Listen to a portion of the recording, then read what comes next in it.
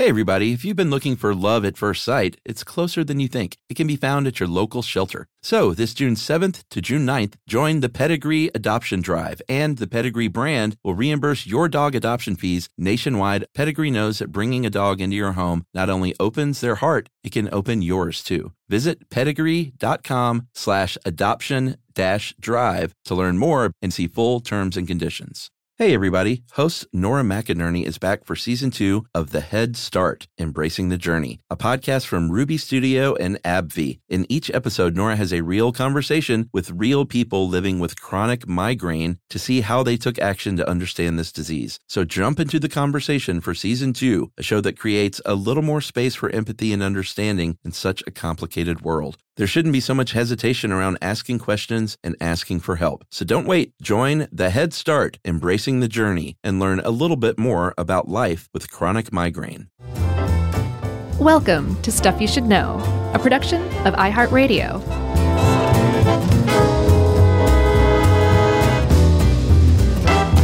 Hey, and welcome to the podcast. I'm Josh, and there's Chuck, and Jerry's here too, the whole gang. And this makes this an official episode of Stuff You Should Know. Please disregard some previous ones where it was just me and Chuck. Just disregard them.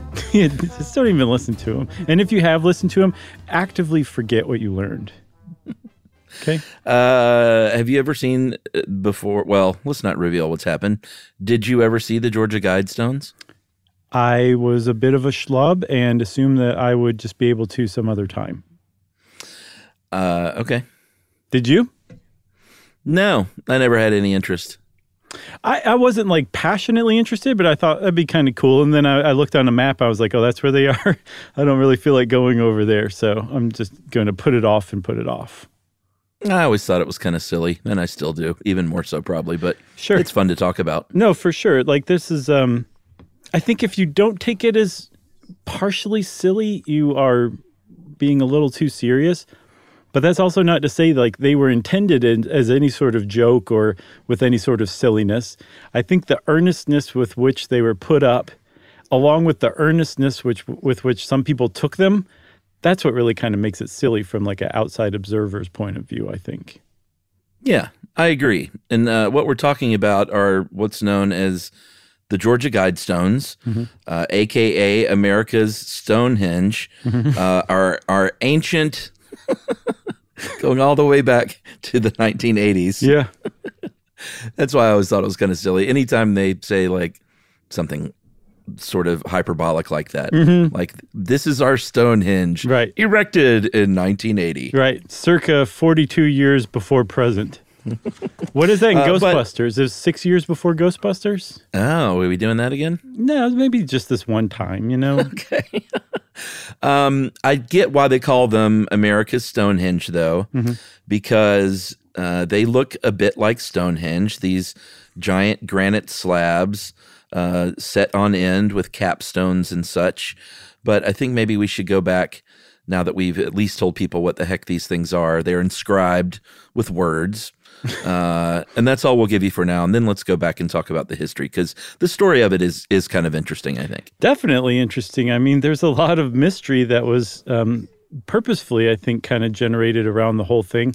And that mystery starts at the very beginning when a guy named R.C. Christian showed up in Elberton, Georgia. I believe it's the county seat of Elbert County, which is in the, I think, extreme east of Georgia, close to the South Carolina border, correct?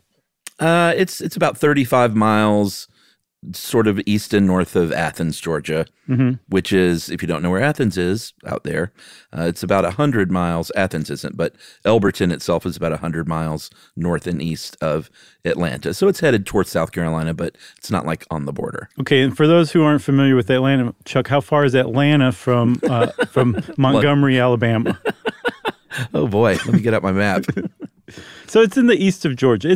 As one, I think the publisher of the local paper put it, it's as rural can be. And there's like, at the time that all this happened, 1979, when R.C. Christian showed up, there were not even 6,000 people in the whole town, 19,000 people in the entire county. And it seems like the kind of place where there were probably more cows than people at the time. Yeah. I mean, Athens is a great city and a great college town. It's classic. And there's the classic city. And there are some great little towns outside of Athens, but, they're small towns, and the further you creep outside of Athens, it gets super rural. Have you ever been to Madison, Georgia? Sure, Madison's great. It's gorgeous, man. It is just this hidden little very pretty gem. houses, and yeah. Mm-hmm. Okay, so back to Elberton, right? And R.C. Christian in particular. It's summer of 1979, and he shows up in Elberton and probably stuck out like a sore thumb. He wore a very expensive suit. He had a certain air of refinement around him. He seemed to be a little erudite. And he showed up, he presented himself at the offices of Elberton Granite Finishing Company. And we should tell you a little bit about Elbert County and Elberton in particular. They consider themselves the granite capital of the world, and they make a pretty good case. They are apparently sitting on some of the finest granite in the world. So fine. In like 50 different quarries in the area. So if you wanted to get something done in granite, say like America's Stonehenge, this is where you would logically show up. And R.C. Christian did show up, and he talked to the president of Elberton Granite Finishing Company, Joe Fendley, who welcomed him with open arms and got on board immediately. Yeah, I mean, I think Joe Fendley, as he probably should have been, was a little, he was two things. A, like you said, he was impressed with this sort of finely dressed, intelligent gentleman. But he was also, once he started to hear what this gentleman wanted, a little wary of him and thought, all right, this guy is a little weird to me here in Elberton, and maybe some kind of crackpot, because Mr. Christian, who we would find out that's a pseudonym, said, I represent a small group of loyal Americans, and I would like, on their behalf, to be the liaison to commission a massive structure built out of these huge granite stones that will be here for millions of years. Irony, upcoming. Just put a pin in that. And it for the purpose of guiding humanity after the apocalypse. And Fendley was like, you sound a little strange to me in his head, but here's what I'll do. I'll do it for this price. And I don't know. I mean, he named a very expensive price, apparently a few times higher than anything he'd ever worked on. And I think it was probably in part because it was one of the bigger jobs he'd ever worked on. Yes. And there may have been a little city boy, country boy thing where he was like, oh, well, I can take this guy for some money. Yeah, apparently it was far and away the biggest project that that Elberton had ever seen.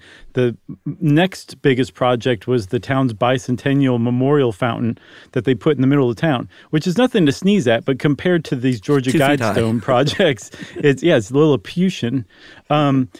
Compared to the Georgia Guidestones, it is you could sneeze all over it. So it was a big project. So it was smart that he was like, I need a lot of money for this, because he ended up needing a lot of money for it. But I get the impression that he made out pretty well too. Yeah. So Fendley of the Rock Quarry said, go see my buddy Wyatt Martin. He's the president of the local bank here, the Granite City Bank, and go talk to him about how we can finance this thing. And Fendley called ahead apparently and told Martin, like, this guy coming over is a little kooky, but you ought to see the suit. Just wait till you smell the guy. So fine, and he's so intelligent. And Martin apparently was also impressed with the guy as well. And this is the point in the story where we learn that Wyatt Martin, of the president of this bank, is basically the only person who ever learned the truth about who R.C. Christian really was, because you can't do banking and do this sort of high-profile transactions with pseudonyms. So he tells him his real name, but said, here's the deal, man. We got to keep this quiet. I can never be known. Who I'm doing this on behalf of can never be known. And you got to promise me you're never going to tell anyone. And once we get all this stuff done and it's settled, you got to burn all these documents so it can remain a secret. Yeah, and I mean, he chose the right guy to confide in, because Wyatt Martin later said in an interview, I think in 2013, that even if you put a gun to his head, he wouldn't tell you the actual... I love that part. Right, the identity. He's like, sure, I'm on board. Yeah, he really went full bore. From everything that I've ever read, he didn't even tell his wife. Like, he just took the secret to his grave. He died, I think, in 2021. And he never told a single person. And so after that, R.C. Christian went back to the Elberton Granite Finishing Company, gave Joe Fenley a shoebox with like a little wooden model of what they were looking for, right? With I love it. Some Fisher-Price people in there for scale. Yeah. And then there was like 10 pages of instructions that were accompanied it. And he said to Fenley, you'll never see me again. But he did keep in touch with Martin because Martin agreed to be his, and then in turn, that group of sponsors representative overseeing the project as well as the money man. And so they ended up becoming pen pals over the years. They kept in touch. I love that. They would go to dinner every once in a while in Athens. They got to be pretty close, actually.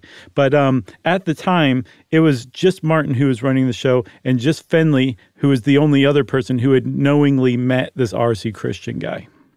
Yeah, I waited tables in Athens during the years of, I guess that was probably 91 to 95. And I always wondered, like, did I serve this guy? Yeah. One night? Could I have met this mysterious stranger? I do remember a man that smelled really nice in a suit one time. Right. In Mexicali Grill. Did you ever serve a stone silver fox in like a nice suit once with another guy who seemed to be a bank president? I did, and he signed his name anonymous, so on his check. So it was very, very weird. You're like, that seems suspicious, but it's college, so I don't care. But here's what happened. This is a very big job for this company, like we mentioned. These stones were not small, like you said. They ended up having to jackhammer 14 feet into the pyramid quarry. Which is it? Quarry. All right. I always say like Kworry, quarry. Yeah, because query sounds like a query that you send someone. It sounds like the way R.C. Christian probably said it. Yeah, a query. Yeah. I don't know why I said it Southern, because we really have no idea where he was from. He could have been from Boston for all I know. Oh, we have potentially an idea. Well, that's true. Put a pin in that too. Okay. So they had to jackhammer down 14 feet. They had to use a 100-foot tall crane to put these stones where they needed to go, and they needed a location. And it turns out there was a local, I don't know if he was a real farmer, but he had cattle at least and a lot of land. Mm-hmm. And it was a point at the highest elevation in the county. It's not, some big mountain or anything, because it's pretty flat land over there, but it is the highest elevation, and very importantly, had really clear views all around it, because that'll come into play with sort of the purpose of what these things, what they ended up needing them for. And so we got 5 acres for $5,000 and said, here, you and your family forevermore can still graze your cattle here. I just want to put these guide stones up. Yeah. And I think the guy he bought it from, his name was Molinax, and he wasn't just a straight up farmer. He was a contractor. And part of the deal was his company got to build the base that the whole thing was put on, just to sweeten the pot. Molinaxes. Yeah, there's like a Molinax Ford. I'm like, there's no way they're not related somehow. I don't know. I went to school with some Molinaxes. You never know. Well, look them up, Chuck, on Facebook. Friend them and get to the bottom of this mystery. I'm not on Facebook. I'll have to send a letter via carrier pigeon like I used to. There's one other thing I just want to point out real quick. Like we said that this project was the biggest that this county had ever undertaken. And it served as like a point of civic pride from like that point on. Like no matter how anybody in town felt about the guidestones themselves, they were probably prideful about the amazing job that this county, the workers in this county came together to produce when they were called upon to do so.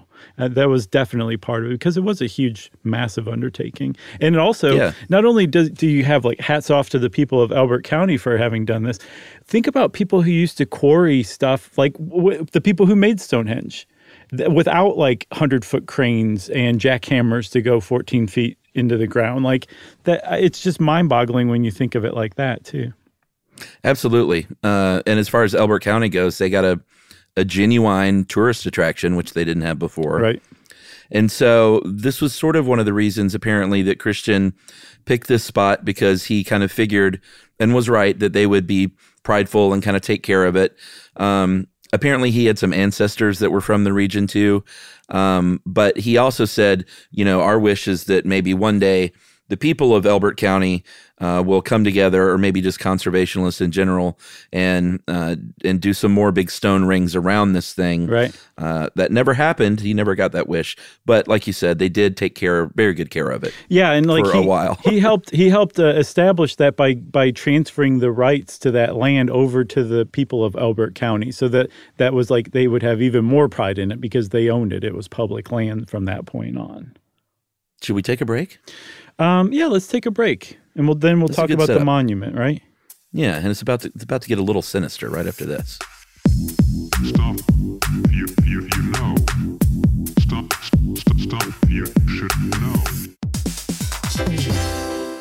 Hey everyone, host Nora McInerney is back for season 2 of The Head Start, Embracing the Journey, a podcast from Ruby Studio and AbbVie. In each episode, Nora has real conversations with real people living with chronic migraine to see how they take action to understand the disease. That's right. Recognizing how a migraine attack can change the course of your day, she unpacks each guest's journey and how they talk to their doctors to find the treatment plans that are right for them. Yep, along with headache specialist Dr. Christopher Ryan and other special guests, Nora speaks to these incredible people who've channeled their feelings of isolation in their chronic migraine journey into advocacy and art. Plus, there are also 8 episodes of their first season available for you to binge. So jump into the conversation for season 2, a show that creates a little more space for empathy and understanding in such a complicated world. There shouldn't be so much hesitation around asking questions and asking for help. So don't wait. Join The Head Start, Embracing the Journey, as they learn a little bit more about life with chronic migraine.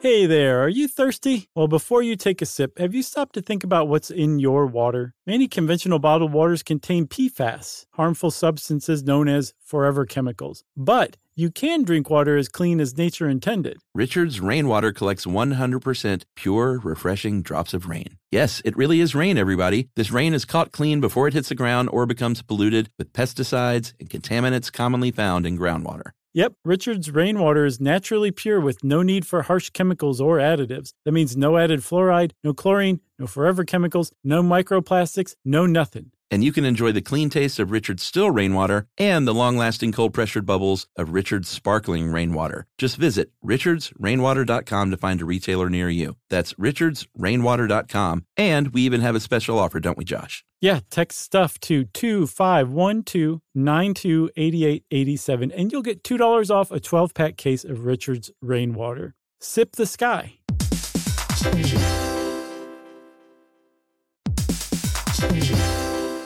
You know, true love is always being excited from the first moment you see one another, and every time after that. It's taking long walks together in the summer, or gazing longingly into each other's eyes, and watching their tail wag when they chase a squirrel in the yard.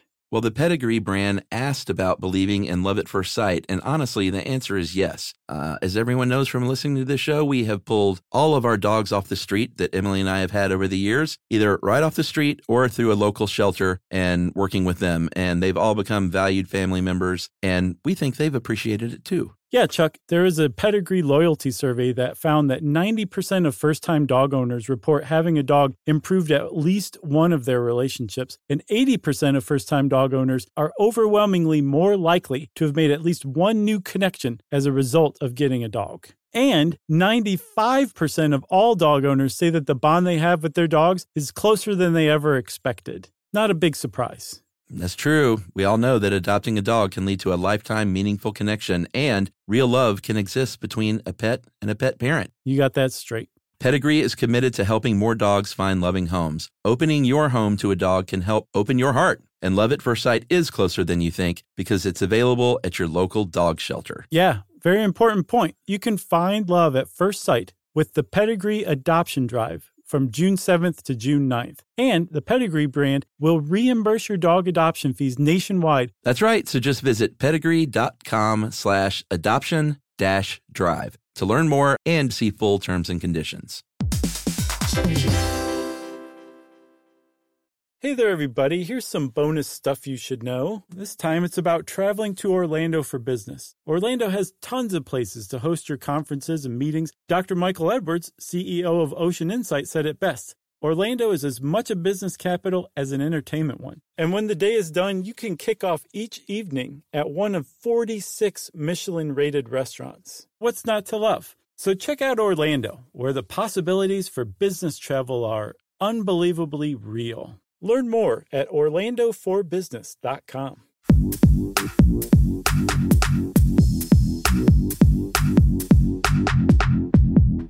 Maybe I overstated. It doesn't quite get sinister, but from the beginning of this project, the local townsfolk, while prideful, there were some that were a little worried about it. And they said, you know, when you're out in the country in Georgia like that, it's 1979, 1980. Mm-hmm.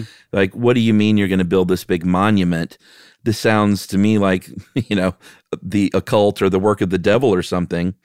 And there was a sandblaster that worked on the job named Charlie Clamp, who will come up a little bit later. But he, for one, said that when he was working on carving these characters in the stone, that he heard strange music and disjointed voices.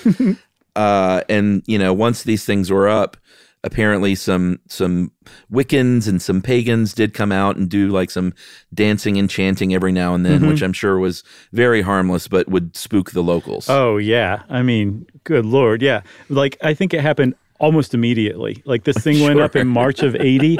I think like the Atlanta pagan community had adopted it by 1981. Probably they're so. like, public land, what are you going to do?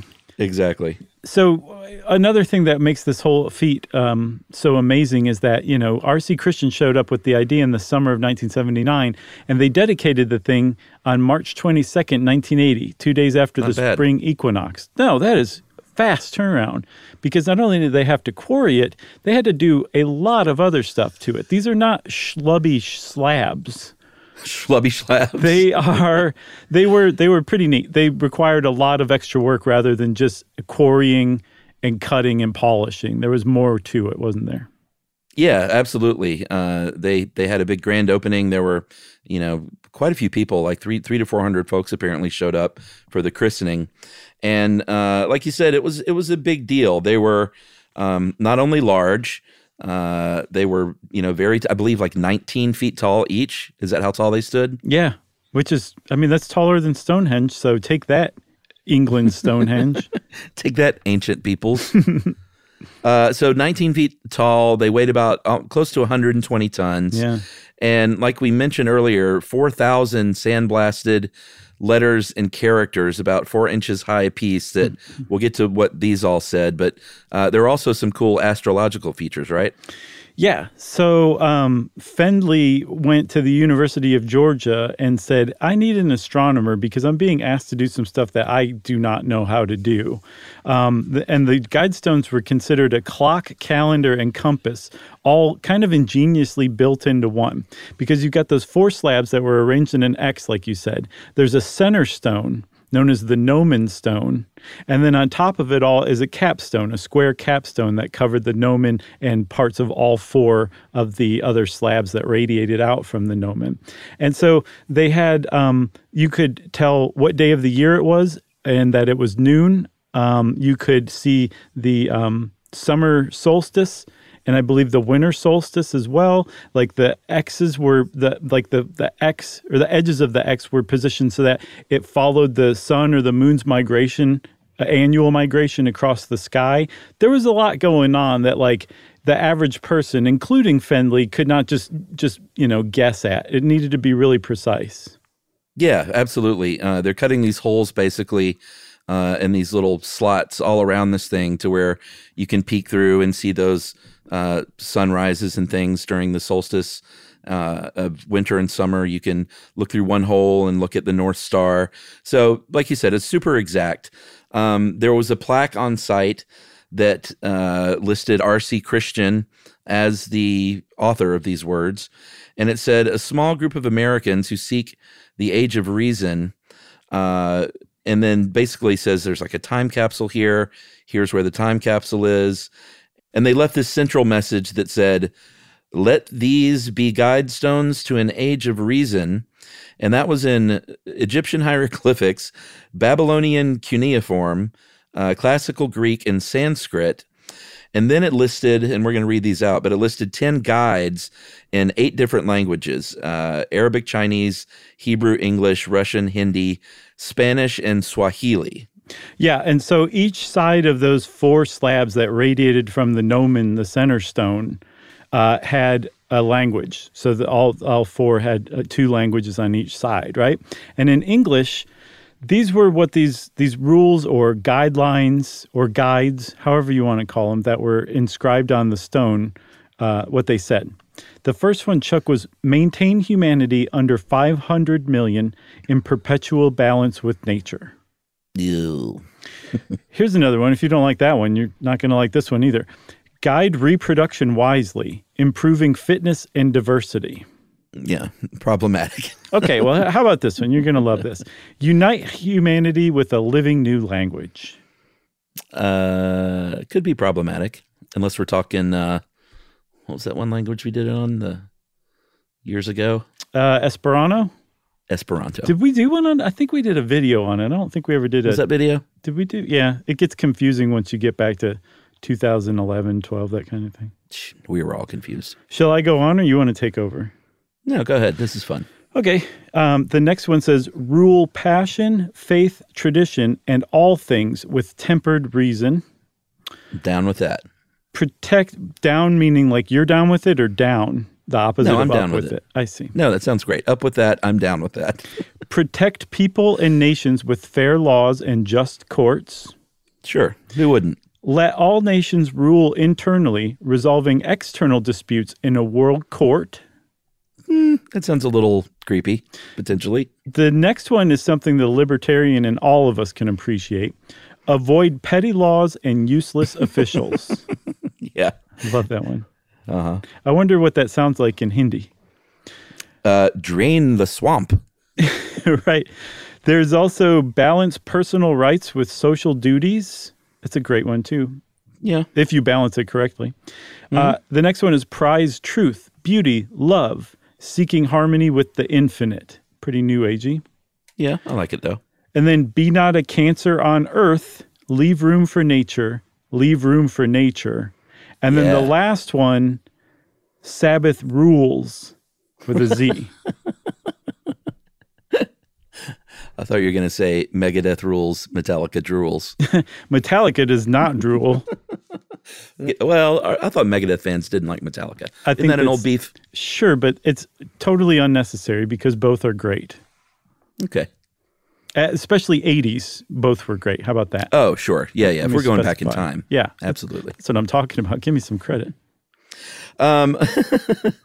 So from the beginning, the people that heard about this and sort of took it as maybe what to do after the apocalypse, but apparently Christian had written a little pamphlet-like guidebook kind of thing that talked about not necessarily after the apocalypse, but here's how we can avoid catastrophe. More along those lines. Yeah, I found a quote from from that book that he wrote that said, "We are like a fleet of overcrowded lifeboats confronted with an approaching tempest."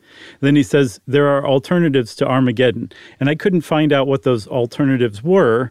But if he didn't provide alternatives, then that's just letting everybody's imagination run wild. The other thing that a lot of people point out, too, is that these were inscribed in 1979, 1980, smack dab in the middle of the Cold War, which at that time had no ending in sight. And a lot of people were very worried about a nuclear winter. So if he did mean it like, that it was meant to rebuild humanity after a nuclear war, you can understand how he would have been coming from that way. The other way, though, makes a lot of sense, too, because at the time, that whole idea that humanity was going to keep growing exponentially was really popular still. Do you remember our zero population growth episode where we talked a lot about that? Yeah, there was that big book in '68, The Population Bomb, which really scared a lot of people. And I don't think we mentioned, too, that Christian initially said that he and his people had been working on this idea for 20 years. So it would have been all through the Cold War and all through this sort of population scare if he was telling the truth that they were coming up with these ideas. Right. But even though the population bomb came out in 1968, this kind of thought was going around because remember our friend Norman Borlaug, he saved the world in the 1940s, and people were predicting like exponential growth. I mean, Malthus had been predicting exponential growth since the 18th century. So the population bomb really kind of presented it in stark contrast, and it turned out to not be correct at all. But at the time, again, people were worried about it. But if you were really into that kind of thing, you were probably at least a little xenophobic. You were possibly outright racist, and your concerns were not about how fast America's population was growing. You were probably concerned about how fast Bangladesh's population was growing, or how fast some sub-Saharan African nations' populations were growing. And ultimately, you might not have said it, what that meant for the white race and the white race's access to all the resources we need to keep being happy. Yeah, and you'll see this pop up a little bit throughout this, that some of these notions were possibly guided by white supremacy or xenophobia. At least, it sort of danced around those fringes, not the least of which was that first, limit the world population to 500 million. There were close to 4.5 billion people on the planet in 1980, so that's a pretty drastic reduction. That's an 88% reduction. So that's a pretty foreboding thing to list as your first guideline, I think. Right, exactly. Especially if you don't mean it as like a post-apocalyptic guide, but something we need to do in the future. That is just downright scary because, first of all, that means a lot of people are going to die, but also who exactly is calling the shots about who lives and who dies, and who are these people to say or do something like that? So it takes a pretty large amount of just entitlement in general to choose that and then inscribe it as your first guide on some rocks that you leave standing ostensibly for hundreds of years. Yeah, and so you couple that with guide reproduction wisely, improving fitness and diversity. That's improving fitness is sort of the key line that sort of reeks of eugenics, obviously. And then also unite humanity with the new living language and the idea of a world court. All these things are sort of ideas that have been bandied about on the fringes of the internet and conspiracy-minded sites about the New World Order and things like that. And we're not going to dive too deep into that world, but suffice to say that these are the kind of alarm bells that are going off when certain people read the Georgia Guidestones. Yeah, because I couldn't find out who originally interpreted as such, but the Book of Revelations apparently has been interpreted to talk about a world government and be wary of a world government because that's the Antichrist who's going to be leading it, and they will lead the world into darkness and the final fight with God and all that stuff. So if you read the quotes, you're like, I don't quite know how you got here, but there's a lot of people who subscribe to that. Right. So when they were talking about world courts, that really kind of raised the antenna of some fundamentalists and fringe Christians. Yeah, that's a good way to say it. Thank you. But we can talk about some of the theories as to maybe who this group might have been. Right. Because, again, Christian said that he represented a group of people, and it wasn't just like his, this idea of some, rich billionaire, although you never know. It could have been the case because we don't know the truth. But the Rosicrucians, and I believe we talked about them in one of our episodes at some point, really rings a bell. But they were this society, a secret society. Those are always fun. That started in 15th century Germany, and the person who started it may or may not have even existed. It's a gentleman named Christian Rosenkreutz, maybe a fictional human, maybe not, but was the founder of the Rosicrucians or the Rose Cross Society. Yeah. So the founder, Rosenkreutz, supposedly got together some Turkish, Sufi, Persian, mystical knowledge, put it all in like a nice 3-ring binder, turned to some doctor friends and said, let's form a society based on this mystical knowledge and do all sorts of neat like incantations and stuff like that. And I don't know, let's just take over the world while we're at it too. And I don't even get the impression that we're 100% certain that any of this ever existed, that it was written about years later, maybe centuries later, but that it was possibly one of those things where it was like a self-fulfilling prophecy, like new groups actually did establish themselves after Right. the fiction came out. I'm not sure. But it definitely did, whatever those books were that introduced Rosicrucianism to Europe, they definitely did influence the Enlightenment and Enlightenment thinkers, including Thomas Paine. And Thomas Paine is kind of one of the overlooked founding fathers. And he really was a founding father. He came up with the idea for the Declaration of Independence. He really kind of lobbied for a constitution in America, but he also wrote Age of Reason, being an investigation of the true and fabulous theology. He was a deist, and he thought you could use rationalization or rationalism to investigate religion, and that a lot of it was just superstition. So if you're like a hardcore Christian, you don't really think very highly of Thomas Paine. But that Age of Reason thing, remember on the capstone it said, let this be a way into the Age of Reason on the Right. Guidestones? That's how a lot of people connect the Rosicrucians to the Georgia Guidestones. Right, because Thomas Paine was apparently connected to them, right? Yes. Okay, so it's hard to say that word for me. The Rosicrucians, I keep wanting to say the Rosicrucians for some reason. Like you said, they popped up before the Enlightenment and then kind of went away, and then later popped back up in the 19th century when there was a big revival in the Europe and the U.S. of these sort of occult/secret societies. A couple of them are still around today, apparently. The ancient mystical order Rosicrucis and the Rosicrucian Fellowship are still around. But again, who knows if any of the original stuff was actually real or just the work of fiction. Either way, some people think it might have been the Rosicrucians behind these Guidestones. And again, like the Rosicrucians is a secret mystical society, but it also is potentially engaged in trying to take over the world. So that's what would give it a really ominous association, right? Yeah, or it also has been theorized that it was just a red herring to make people think it was the Rosicrucians when it really wasn't at all, just to get people to sniff them off the case. Right. And so the Rosicrucians, they're a widely held suspect. And then, of course, that logically leads to the next suspect, Ted Turner. This is very tenuous to me. Oh, yeah.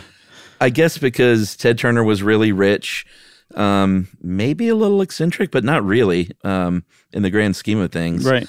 But he did create what's known as the Turner Doomsday Video, which was this video that he created and said, basically, this is the last thing CNN should air if the world was ending. And you think, oh my God, what was the Turner Doomsday Video? Right. It's just this 1 minute video of a military band playing the hymn "Nearer My God to Thee," which one of the loveliest hymns out there. It's one of my favorites, but that's all it is. That's it.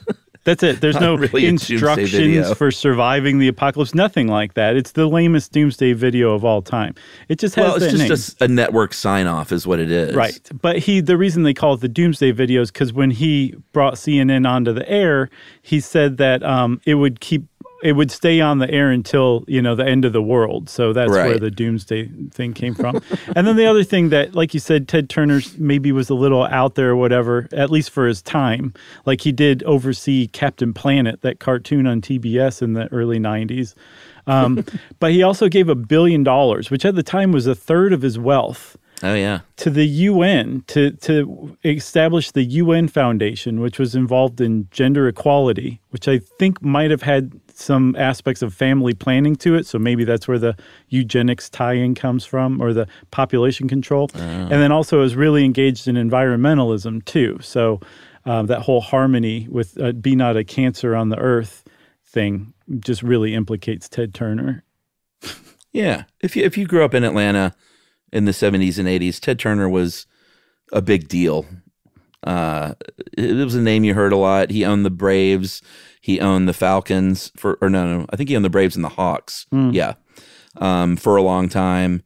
And was our sort of most famous dude in town. And I remember seeing him at a Willie Nelson concert at Chastain. Like, it was a while ago, but it wasn't way back then. It was in the probably early 2000s.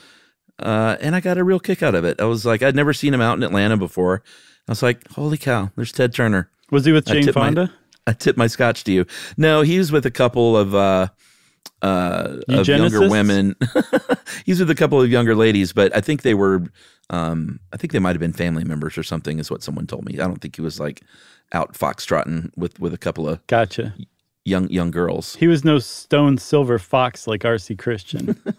Oh, sure he was. You kidding me? No, he was a handsome man. But the upshot of Ted Turner's involvement as one of the suspects is basically strictly because of his proximity to Elberton. That's it. Yeah. That is it. If Ted Turner was a billionaire in Kansas, his name would have nothing to do with this whatsoever. Yeah. So that makes him a very lame suspect. I think we're going to say suspect denied. Right. We need a little sound effect there. We do. If Jerry listened to these episodes, then we might actually get that. I know. It's going to be great, though, because we're going to say all this and it's just going to pass by silently. All right. So who else? We could talk about some religious gobbledygook, because from the beginning there were Christians nearby that said this is the work of the devil, and this is like satanic occultist stuff. There was a Christian minister named Reagan R. Davis who visited in 2000 to the Guidestones and said, these are the 10 commandments of the Antichrist, and this is a culling of the human population by the anti-Christians, is basically what we're looking at. Right. And then, of course, all kinds of right-wing conspiracy crackpots get involved and start calling them, Satan-based or Luciferian secret societies, and the New World Order is coming, and all of that fun stuff that exists on the fringe right. Yeah. And so, I mean, there's some holes in those theories that this is the New World Order headed by the elite who are actually following the Antichrist, who is being powered by Lucifer himself. Yeah. Mm-hmm. Where are the holes? Right. The holes are that this monument, it was impressive, right? It was a neat feat, especially for the people of Elberton, but it objectively pales in comparison to even the ruins of Stonehenge. This is the best that the Luciferian elite of the New World Order, right? The richest of the rich, the most powerful of the powerful. This is the best they could do. Elberton. And they put it in Elberton, Georgia. Yeah. And there's just the one. And this is how they revealed their plans, right? They wouldn't just go ahead and carry out like mass sterilization projects or actually go ahead and create the one world currency and government. They would just erect this relatively small monument in the most rural of rural Georgia and just leave it at that. Yeah, and wait decades for the news to trickle out from the Elberton County Times to the Elberton 6 o'clock news, and then the Atlanta 6 o'clock news, and so on and so on, until it takes over the world. Yes. So, and I saw it like put as like that, really it was the New World Order, like having a laugh by making it just so blatant, and it's just even more ridiculous. Like, when I was like, we should do one on the Georgia Guidestones, it didn't even occur to me that it was going to take us down the path of conspiracy theorists. I know, right? But it really did, because they latched on to this. And so I was thinking about this, Chuck. I was like, why, what is it about that? I mean, obviously it's mysterious, and, some of the stuff it's talking about is kind of weird and scary and possibly downright immoral, right? But I think more than anything, it's like people who are into conspiracy theories are unsettled by uncertainty. And so they need, it's way scarier to have an indifferent world that couldn't care less about you, that doesn't even know you exist, and that is so complex it can't possibly make sense to anybody. Yeah. That's way scarier than, there's actually a cabal led by the Antichrist that it probably involves Nancy Pelosi that we can focus all of our attention and energy on. Right. It makes it less scary. It gives it a form. Whenever you give something form, it becomes less scary. And then also, and this is my own theory, it also puts the conspiracy theorists on some sort of equal footing. So it gives them importance because they are a sworn enemy of that Antichrist-led cabal. And so they're important as well. So I think for all of those reasons, that's why things like the Guidestones attract conspiracy theorists. And I think that's why conspiracy theorists exist in general. They're afraid of the world. They're afraid of the world. So they make it what seems to the rest of us like a far scarier place, because they can't accept that it's just not that way at all, that things just aren't that neat and tidy and black and white. They're basically all gray. Yeah, and they're also fed a steady diet of paranoia and doomsday news and paranoia news. Right. And it infiltrates their brain. So, you could also go outside and plant a flower and drink in some sunshine, take a walk. Yeah. Yeah, it is. Good for your body. It's very sad. Like, I'm not mad at them. I feel bad for them. I'm mad at like the people who profit off of it, the ones who like stoke those flames. I consider them, they're like expansive thinkers with small minds. That's what the leaders of conspiracy theorist kind of world remind me of, No, but otherwise you're right. It's a very sad life. It is, because you're just scared or mad all the time. All the time. All right, that's my soapbox. All right, we'll mention Freemasons and take a break and reveal some clues here. But obviously the Freemasons are going to pop up anytime you talk about the New World Order. Elberton itself, of course, is a small town in Georgia, so there are Freemasons there. Mm-hmm. Samuel Elbert, who founded Elberton, built a Masonic lodge. A lot of people say that Finley and Martin were both Masons, which is no big surprise in a small town. That's a very common thing for civic and business leaders to be Masons. So, but Freemasons are always targeted with conspiracy-minded stuff. Mm-hmm. So, of course, they were going to be mentioned as well. You can go listen to our episode on Masons that we did years and years ago. Many years. So let's take that break, and we'll come back and perhaps reveal the real identity of R.C. Christian right after this. Stuff you know. Stuff you should know.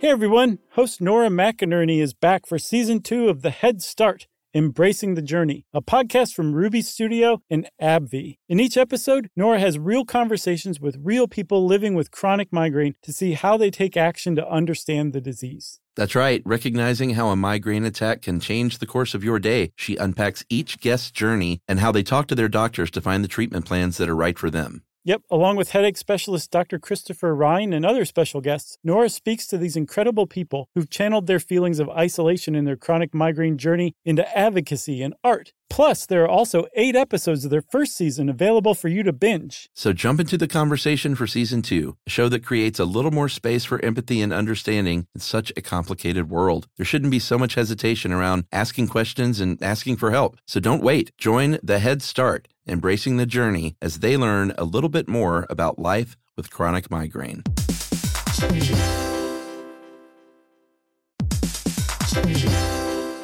Hey there, are you thirsty? Well, before you take a sip, have you stopped to think about what's in your water? Many conventional bottled waters contain PFAS, harmful substances known as forever chemicals. But you can drink water as clean as nature intended. Richard's Rainwater collects 100% pure, refreshing drops of rain. Yes, it really is rain, everybody. This rain is caught clean before it hits the ground or becomes polluted with pesticides and contaminants commonly found in groundwater. Yep, Richard's Rainwater is naturally pure with no need for harsh chemicals or additives. That means no added fluoride, no chlorine, no forever chemicals, no microplastics, no nothing. And you can enjoy the clean taste of Richard's still rainwater and the long-lasting cold-pressured bubbles of Richard's sparkling rainwater. Just visit richardsrainwater.com to find a retailer near you. That's richardsrainwater.com. And we even have a special offer, don't we, Josh? Yeah, text stuff to 2512928887 and you'll get $2 off a 12-pack case of Richard's Rainwater. Sip the sky.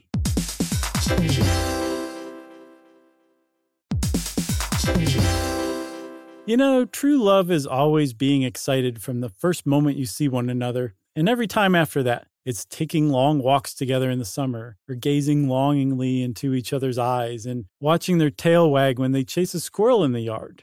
Well, the Pedigree brand asked about believing in love at first sight, and honestly, the answer is yes. As everyone knows from listening to this show, we have pulled all of our dogs off the street that Emily and I have had over the years, either right off the street or through a local shelter and working with them, and they've all become valued family members, and we think they've appreciated it too. Yeah, Chuck, there is a Pedigree loyalty survey that found that 90% of first-time dog owners report having a dog improved at least one of their relationships, and 80% of first-time dog owners are overwhelmingly more likely to have made at least one new connection as a result of getting a dog. And 95% of all dog owners say that the bond they have with their dogs is closer than they ever expected. Not a big surprise. That's true. We all know that adopting a dog can lead to a lifetime meaningful connection, and real love can exist between a pet and a pet parent. You got that straight. Pedigree is committed to helping more dogs find loving homes. Opening your home to a dog can help open your heart. And Love at First Sight is closer than you think because it's available at your local dog shelter. Yeah,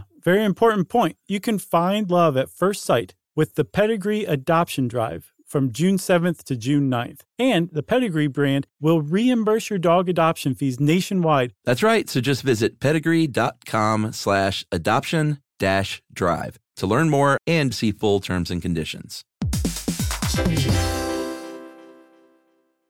Hey there, everybody. Here's some bonus stuff you should know. This time it's about traveling to Orlando for business. Orlando has tons of places to host your conferences and meetings. Dr. Michael Edwards, CEO of Ocean Insight, said it best. Orlando is as much a business capital as an entertainment one. And when the day is done, you can kick off each evening at one of 46 Michelin-rated restaurants. What's not to love? So check out Orlando, where the possibilities for business travel are unbelievably real. Learn more at orlandoforbusiness.com.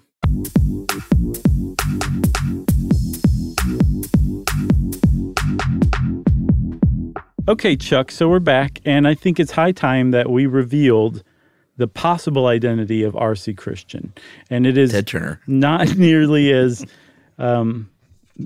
earth-shaking as you'd think, because it's possible he was a crank from Iowa. Maybe. There's a documentary from about 7 years ago called Dark Clouds Over Elberton, The True Story of the Georgia Guidestones. Mm-hmm. It's a Christian documentary filmmaker named Christian Pinto.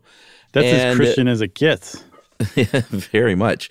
And this filmmaker basically said there's a gentleman named Herbert Hensey Kirsten from Fort Dodge, Iowa. He was a doctor born in 1920, and he was outed as, and there's some pretty good little convincing clues here. Yeah, for sure. That this might have been the dude.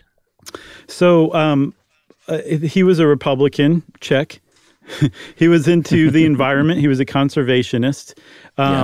He supposedly in a 1992 letter to the South Florida Sun-Sentinel talked about how David Duke was one of the few politicians representing America. And the thing is, though, is he's saying David Duke is leading America. And remember, David Duke was the head of the Ku Klux Klan who kind of supposedly disavowed the Klan and tried to run for public office many times in the 80s. I think won at some point, right? Did he? Please tell me he didn't. I thought he was unsuccessful every time. I'm pretty sure. What? This is off the dome, but I'm pretty sure he won at one point. Well, that is pretty shameful. Whatever state elected David Duke, that's pretty shameful. Would have been Louisiana. Okay. So, but he was supporting David Duke in this, quote, new era of internationalism. So it sounds like he wasn't down with internationalism, which would kind of go against the whole idea of creating world courts and the like. I had to look it up. David Duke, he was in the Louisiana State House of Representatives for a little while. Wow.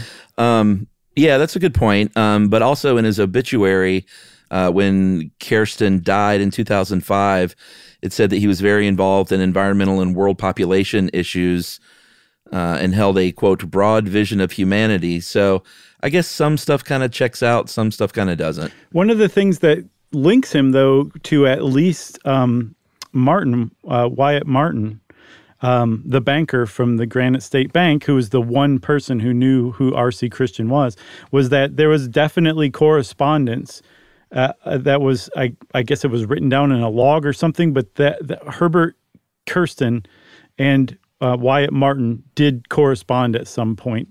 So that's, I think, what really kind of links them more than anything. Oh, okay. I see what you mean. Interesting. And I don't think we mentioned, too, when R.C. Christian corresponded with Martin, there were letters sent from kind of all over the United States, I guess in a bid to keep the identity a secret. Yeah, that's what I took it as, too. Okay, I didn't know that Kirsten actually was in touch. So, yeah, I mean, pretty good clue there. But we should also say that South Florida Sun-Sentinel columnist said that his letter from 1992 is full of exclamation points and underlined words, which automatically says, don't take me seriously. There's another theory that I think is pretty lame.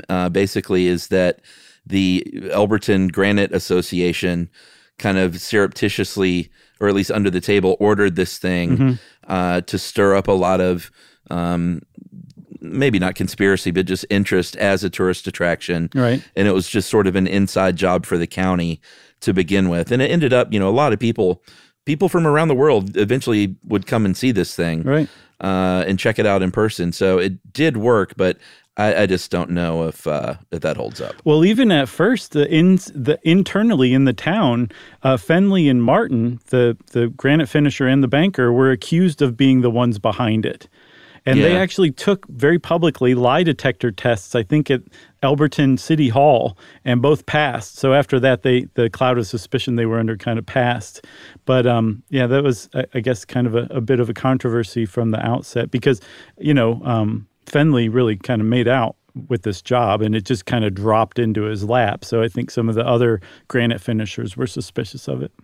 So the guy, Charlie Clamp, this carver who heard the voices and stuff, his son, Mart Clamp, which is a great name, would propose the idea for week-long festivals, and they would use that as evidence that it was an inside thing. But I just saw that as a younger generation saying hey, we got this thing, let's try and make some money off of it. Yeah, I think there were plenty of people in town. I saw there was a Wired article that in 2009, it was the definitive story that for a long time. And they said that it literally put Elberton on the map because it was first included in 2005 in National Geographic's Geotourism Map Guide to Appalachia. There you have it. Yeah, and Elberton would not have been included in that had it not been for the Georgia Guidestone. No. So yeah, it definitely had an impact on the local economy for decades because it just brought people who otherwise would not have shown up. All right, so the Guidestones are there for quite a long time, beginning in sort of the mid-2000s. There was some vandalism that started popping up here and there. Spray painting them, Jesus will beat you, Satanist, the letter U. No one world government. Some of them talked about 9/11 being an inside job. Some talked about Obama, Obama birthers, and saying that he was a Muslim. My favorite, Chuck, can I share? Yeah, go ahead. My favorite was the Council on Foreign Relations is ran by the devil. Talk about sticking it to the New World Order. Am I right? My favorite was the ISIS one, which was reported to the FBI in 2013, but it said, "I am Isis, goddess of love," which is, it's talking about the Egyptian goddess Isis, right? Not ISIS, not ISIL, ISIS. Whoever alerted the FBI makes no distinction between those two, apparently. That's right. And so these things have been sort of vandalized over the years. And this culminated in just a little over a month ago, July 6th this year, at 4 a.m. in the morning, a bomb went off and destroyed enough of the Georgia Guidestones to call them dangerous and call for their complete demolition by the county. They have it on video because they did have cameras kind of monitoring this thing. And there was a kind of a blurry video that you can look it up online. You can see the bomb going off. You don't really get a very clear look at the car. You don't get a very clear look at a human. It's a silver sedan. I looked up just today to see if there were any new leads, and I think they're kind of coming up empty so far on who actually demolished this thing. Yeah, I saw that the ATF is trying to figure out what explosive was used, and the GBI is looking for this person who's going to charge them with a terroristic act or whatever. But sadly, Elberton voted to give the remains over to the Granite Council, and the Granite Council voted not to rebuild. So the Georgia Guidestones are gone forever because when there's fundamentalist conspiracy theorists around, we just can't have nice things. Can't have nice things. You got anything else? I got 0 nice things left. All right. Well, since Chuck said that, everybody, it's time for listener mail. I'm going to call this a couple of breakfast emails. That episode just dropped today, IRL, about our breakfast foods, and people seem to like it. The first thing I'm going to say is I misspoke and said sour cream on my bagel instead of cream cheese. Is that what everybody's been talking about? Yeah, I didn't. Obviously, it was just a verbal typo, and you didn't even catch it. No, so I didn't. The people that said, "Hey, you clearly misspoke," thank you. The people that are like, "What? You eat sour cream on bagels?" I'm like, come on. Come on. All right, so there's a couple of them. Hello, chaps. Really enjoyed your show about breakfast, but have you ever had a great British fry-up, a.k.a. a full English breakfast? It's basically a heart attack on a plate. Bacon, sausage, grilled tomatoes, baked beans, mushrooms, black pudding, toast and or fried bread, hash brown, patty style, and at least 2 fried eggs. The ultimate hangover cure and the greatest meal of all time. Washed down with copious cups of hot tea and complemented with HP brown sauce. That is from Donna K in the UK. And yeah, Donna, I've had that. I don't like the mushroom part, and I'm not really big on grilled tomatoes. What about the beans? Do you like the beans? I do. I love them. I'm down with all the Do rest. you really? Because, you see those beans and you're like, man, that's going to be loaded with brown sugar. And then you take a bite and you're like, oh. Nope. They're not like Georgia barbecue baked They beans. taste like Roger Daltrey.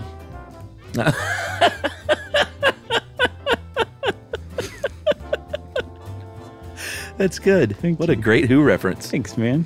I'm pretty proud of that one, too. Did you write that down or you just think of it? Of course you didn't, because you didn't even know this was coming. I didn't. Very, very well done. All right, here's the other one. Hey, guys, breakfast episode is wonderful. We're going to do a little Judge John Hodgman here. We're going to actually intervene here and make a decision. I keep having to pause the episode to text my partner new mind-blowing facts that I learned, and I was hoping you would say something that would validate my opinions on brunch. But alas, you did not. Brunch is breakfast food at lunchtime, and this is the hill I will die on. I start this debate regularly as my in-laws like to plan brunch, no lunch food at all, for 9 a.m., and I argue that the word they're looking for is just breakfast. I have no leg to stand on. Thanks for all you do. And this is from Stephanie. And so I asked Stephanie a couple of follow-up questions. Basically, I was like, do they serve alcohol at this 9 a.m. quote-unquote brunch? And do they usually eat at like 5 a.m.? Right. And so this would be much, much, much later for them. Right. And Stephanie said, my mother and father-in-law don't really eat breakfast normally. Everyone else probably does have something, and possibly early, since most of them are teachers, but nothing egregious, I think. Mimosas are fair game, so maybe that's fair enough to get it classified as brunch, but most of these mimosas are mostly OJ unless I'm in charge of making them. So I'm going to rule this is just breakfast. Yeah, I would call that boozy breakfast. Yeah, and that ain't brunch. Brunch, you got to eat it after 10:30 at least. More like 11. Yeah, no, I would say 10:30 is the earliest. You'll walk past a rooster crowing, maybe. Yeah. At that time. So 9 a.m. is just, I'm sorry, Stephanie's in-laws. It's breakfast. Yep. And we have ruled on it. I'm Jesse Thorne. I mean, throw a tuna melt on there, maybe you have a case, but if you're just serving breakfast items at 9 a.m., then it's breakfast. It really is. But then also, Stephanie, I want to put in a word for your in-laws, like, just lay off. Call it whatever you want, really. Call it brunch if they want to, but you're right. Yeah, you are correct. If you want to be like Stephanie and... Make us solve a dispute? No, we can't do that. No. John Hodgman does that best. The other person, what's the other person's name? The first guy. Oh, I gotcha. The first person was... I like that swinging in, though, Chuck. That was great stuff. Donna K. Oh, okay. So if you want to be like Stephanie and Donna K and get in touch with us, we would love that. You can send us an email to stuffpodcast@iheartradio.com. Stuff You Should Know is a production of iHeartRadio. For more podcasts from iHeartRadio, visit the iHeartRadio app, Apple Podcasts, or wherever you listen to your favorite shows.